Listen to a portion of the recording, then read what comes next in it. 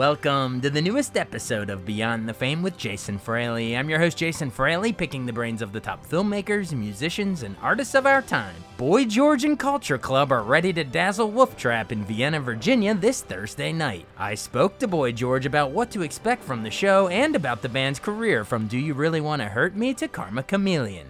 Hi, Jason. Hey, Boy George. Thanks so much for joining us on WTOP in Washington, D.C. You're welcome. We're here talking because Boy George and Culture Club are coming to the famous Wolf Trap in Virginia on Thursday, September 1st. I think the English Beat is opening up for you. It's going to be a cool show. What are we going to hear? Obviously, you have so many greatest hits you could do. But I also want to know, is there anything newer you're doing? I know Culture Club had Life in 2018. You did your solo stuff, Cool Karaoke during the pandemic. But is it a mix of sort of the old and the new? It is a lot of hits, obviously, because that's what keeps the crowd in your pocket. So you always start with the biggest songs. And we try to kind of find some obscure songs of ours to stick in as well that sort of hardcore fans might say, you never do that song. You know, there's always arguments in the band of which old songs we've got. I mean, I guess we feel lucky that we have so many hits, so we can go, oh, we do this, do this. So yeah, we mix up, we do some great covers, some unexpected covers. You know, and yeah, we just, you know, there's a lot of love out there for us, and you know, we give it back. You know, it's like the energy, you know, at the shows has just been so electric. Awesome. And I should have asked, where are you calling us from? Are you across the pond at the moment as we speak? No, I'm in Utah. I've had a really nice day in Utah. We had a show here the other night, and I've been here for 3 days soaking up the mountain energy and just having a really nice time. And then we're heading off tonight to play, and the show keeps rolling.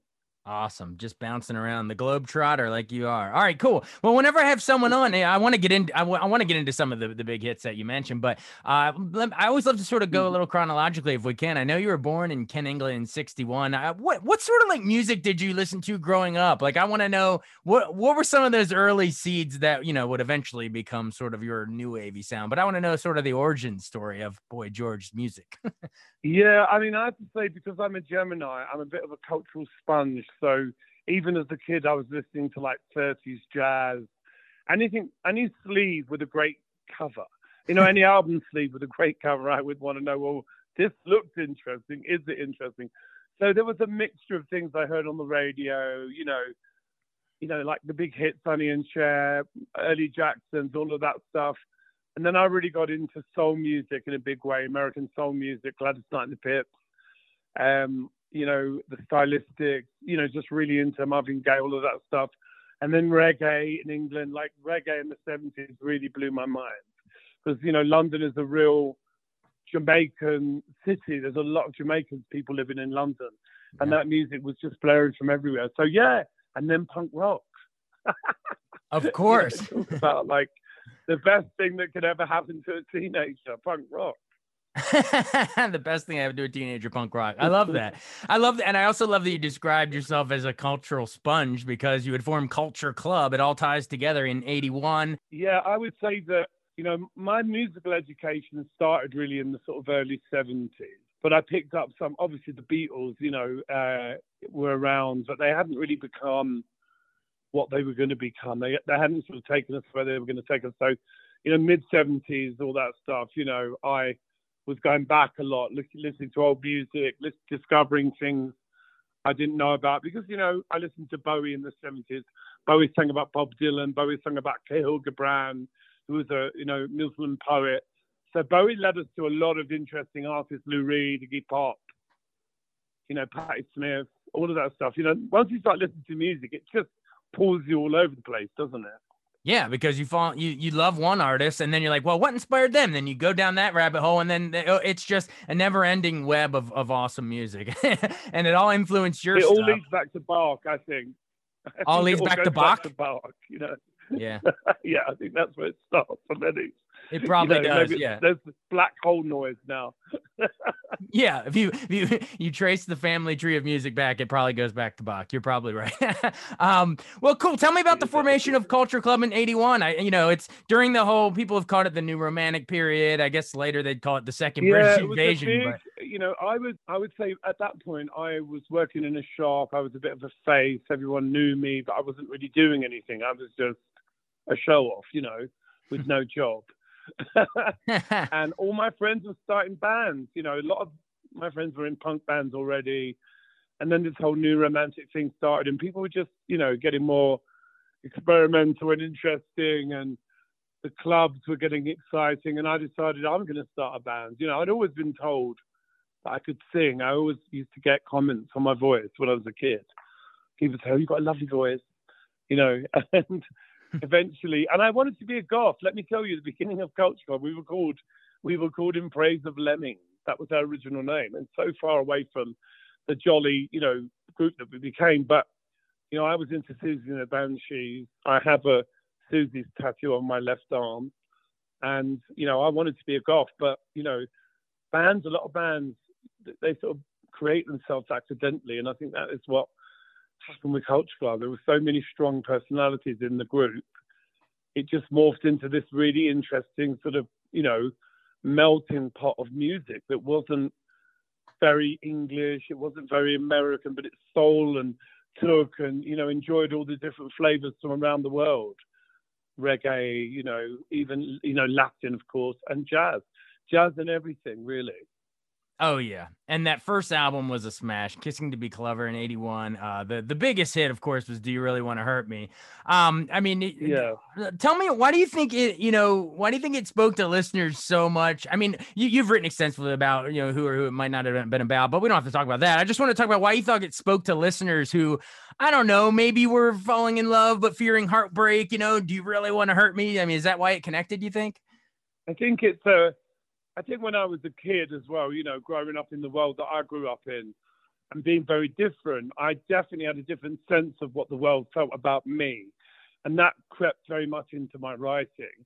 And also, you know, if I look at what I write now, I never write from a victim point of view anymore. Those early songs are very like, everyone hates me.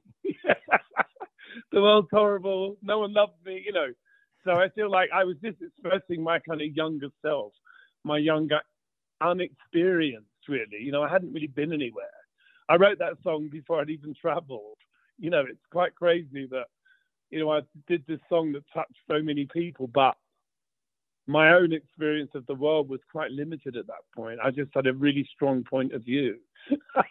So you're saying there was a bit of a naivety, victim complex that you had back then before, you know, and yet you reached people. So I love that. We should call the next album Naive Victim Complex. Yeah. That's hilarious. Well, no, all the hits from the Insecure days. That's what it should have been.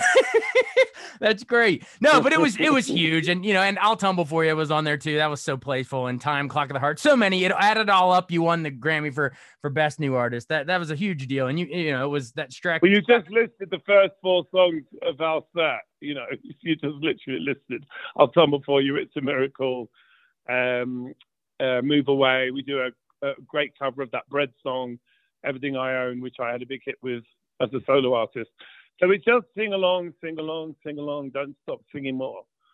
Awesome. So yeah, so all the ones I just lifted is the set openers. I love it. Well, people are gonna love to come out and hear all those. Yeah. I do want to know about the Color by Numbers album. That was like, I mean, it might be your most acclaimed, but Karma Chameleon is so catchy. And I'll tell you how I interpret it, then you can tell me what you think actually you meant. But I always read it as someone who's like, you know, they're so worried about fitting in, trying to be a chameleon, that they aren't really true to who they actually are. And I guess your thesis is that there's some sort of karma to pay for that trying to fit in. Am I close?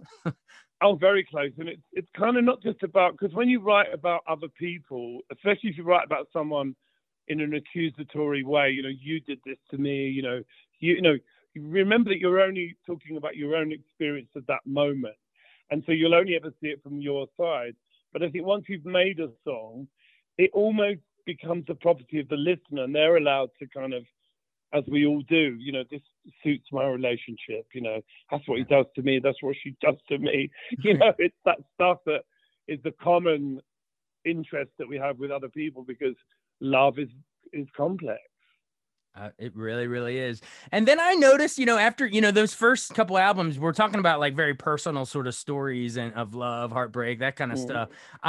Then as the albums go on, you become a bit more of like a global topics. Like, the third album, you had the war song, and that, man, I'm telling you that line, war is stupid, people are stupid. I mean, that's still relevant today. Russia, Ukraine. I mean, say no more. But I mean, yeah, I mean, talk about sort of how you think you were sort of evolving to tackle more global themes and stuff like that.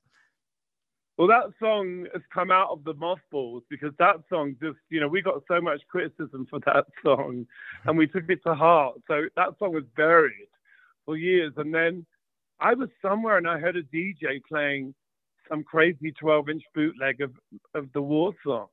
And I heard that riff, dun, dun, dun, dun, dun, dun, and I was like, we should do this because it's kind of, it's gone past its kind of shame stage. What'd you say, shame stage? Yeah, it's the kind of song that Bob Dylan, it would curdle Bob Dylan's morning milk, wouldn't it? We're like, oh my God, can we get deeper here? But, it has that kind of beautiful innocence about it. And I feel like I've made up for it lyrically more recently. I think my lyrics have got a bit more kind of, simple in some ways and more complex, really. I love it. I love it. Well, if that one was sort of, more of a global idea like war, I also wanted to ask you about, I guess around the same time, and maybe even that same year that song came out, you did the Band-Aid thing with Do They Know It's Christmas, raising money for famine in Ethiopia. Yeah. I think you're the second voice on the track, right? After Paul Young and before George Michael. I think you're second, right? Was it challenging to drop in on something like that and collaborate with so many, Bono and all? It's got to be a challenge. Maybe everyone feels the same, though. Isn't that the funny thing? Because, I think even as an artist, you meet other artists and, you think you get a kind of interest. You think, oh, I understood what they're about. But you very rarely, I think even people well, it's hard to understand. So the kind of relationship between the artist and the person is always an interesting one. I think that's what people fall in love with.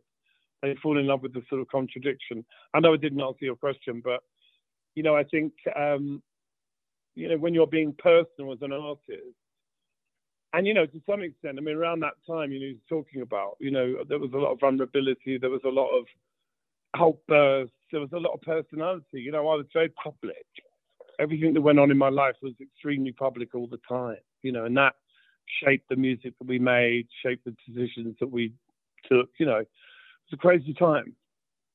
It really was. It was a crazy time, but a lot of good music came out of it. And I mean, honestly, I feel like that Band-Aid thing, it sort of was before the Live Aid concert in '85, before We Are the World in '85. It's sort of like, was, kicked off that sort of whole trend. Yeah, I think that moment, Band-Aid, Live Aid, it's got more iconic, because of the distance. You know what I mean? At the time, there was a lot of politics around that time. I don't think anyone realized how massive it was until we lost Freddie Mercury and Bowie and all of that.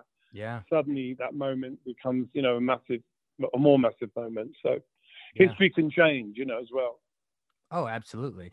You mentioned Bowie. Speaking of and earlier you mentioned when you were, a kid, you were just interested in like, oh, if that album sleeve is interesting, it looks good. Let's see if it sounds good. How important was, your metaphorical sleeve, the whole look, the visual, the David Bowie androgyny, the whole aura of Culture Club. But do you think the look of it was just as important as the actual music?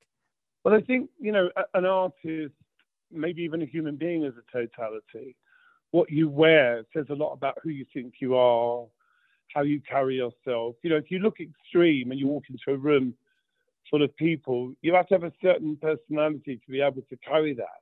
Or you can also be uptight. A lot of artists dress up, they create this persona, and then want to keep everyone away from them. In case people get too close and realize it's not really who they are. And, for me, I've had so many very public experiences that I kind of feel that I'm comfortable with who Boy George is, because obviously Boy George is me. I'm not like talking about him like he's the third person, but the way people treat me when I'm in my finery, is very different. And so that's going to alter the way that I behave as well. Yeah. Well, it's been fun following. But I'm lovely. Oh yeah, for sure. And I'm always lovely, always lovely. Tons of fans through it all, through the ups and downs, all well documented. Don't need to even go into all of it on here, but you know what I mean? Your fans stick with you and are excited to see you at Wolf Trap. Thanks for doing this sort of abbreviated deep dive on some of those tracks. I mean, we didn't even get to Move Away and I Just Want to Be Loved. I mean, talk about your reggae influences on that one. But I mean, there's so many songs. You can hear them all at Wolf Trap in Virginia. I guess before, sort of in closing, like what would you, decades after you and I are both gone and maybe someone digs this out of a fossil and listens to this interview, what would you want the lasting legacy of not only Boy George and Culture Club, but just that whole new romantic period too, like your whole new wave sound? What will be the legacy when music history is written? I don't really think of I'm quite eclectic. I mean, in the last year, I put out 38 tracks. I must have released more tracks than any other artist, surely. I don't know, I haven't checked it, but I'm on this kind of mission to just put music out with no promotion, just let people find it. Because some of my favorite music I found through friends in their bedroom. Someone would be at a party, they'd play me some track. And I find that about music all different types of ways. Do you know what I mean? So for me, I just because I realize now that everything already exists. Every guitar twang is the cousin of another guitar twang. Every drum has been played and, every note has been sung. So you're really just doing it from your perspective. And that's where the magic is, I think. The magic is in the person that does it. And what they're wearing, I think, is part of that. What they're wearing, what their politics are, what they eat. So much of it is important because it creates the character that you're putting out there. So well said. Well, we can't wait to see the magic that you're talking about at Wolf Trap in Virginia. It'll be Thursday, September 1st, Boy George and Culture Club. Hey, thanks so much for taking the time to call in. We really, really appreciate it here in the nation's capital. Fantastic. Thanks for having me on. All right. Be well. We'll see you soon. See you soon, man. Bye. Thanks so much for listening to Beyond the Fame with Jason Fraley. Our theme music is Scott Buckley's Clarion. Remember to give us a 5-star rating if you like what you hear. We'll see you next time.